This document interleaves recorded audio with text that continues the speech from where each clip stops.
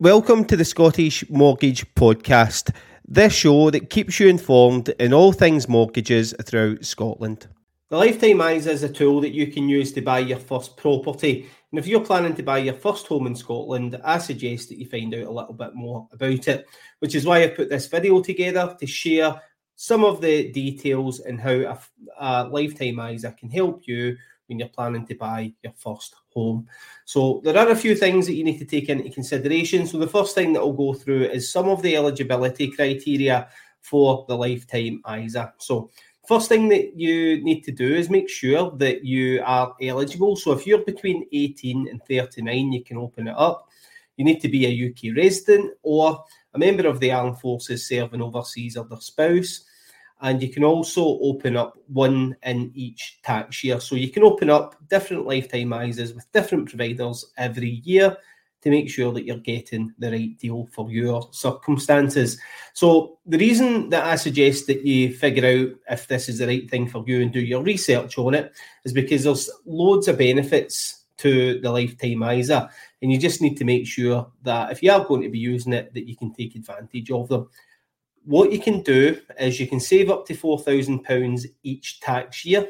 The government will then give you a bonus of 25% of that. So this will take you up to £5,000 in total. So you save 4,000, the government gives you 1,000, that takes you up to 5. And if you're buying a house with someone who's also a first-time buyer, they can use their Lifetime ISA limit and their Lifetime ISA allowance, and you could each save that money between you. That could be £8,000 with the government topping it up to 10, and that could be your deposit. You can use it to buy your first home up to £450,000. You can also withdraw it if you're terminally ill or when you reach the age of 60. Now, there are some terms and conditions to it. The main one that you want to be taken into consideration is that you must have it open for at least 12 months in order to receive the bonus. If you're not going to be, or if you are going to be moving in within the next 12 months, you might want to reconsider opening it up. So I would certainly read up on it to make sure that you're comfortable with all the terms and conditions of it. So for mortgages in Scotland, there's a few things that you need to take into consideration. So firstly, you must be in the UK, so you must be in the UK to use it.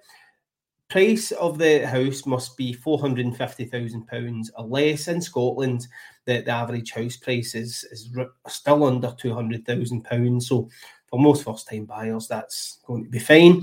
It must be the only home that you own. It can't be an investment property, so you can't use it for buy-to-lets or anything like that. It must be where you intend to live, and it must be purchased with a mortgage. So you can't go out and use the Lifetime ISA allowance as well as buy the property cash.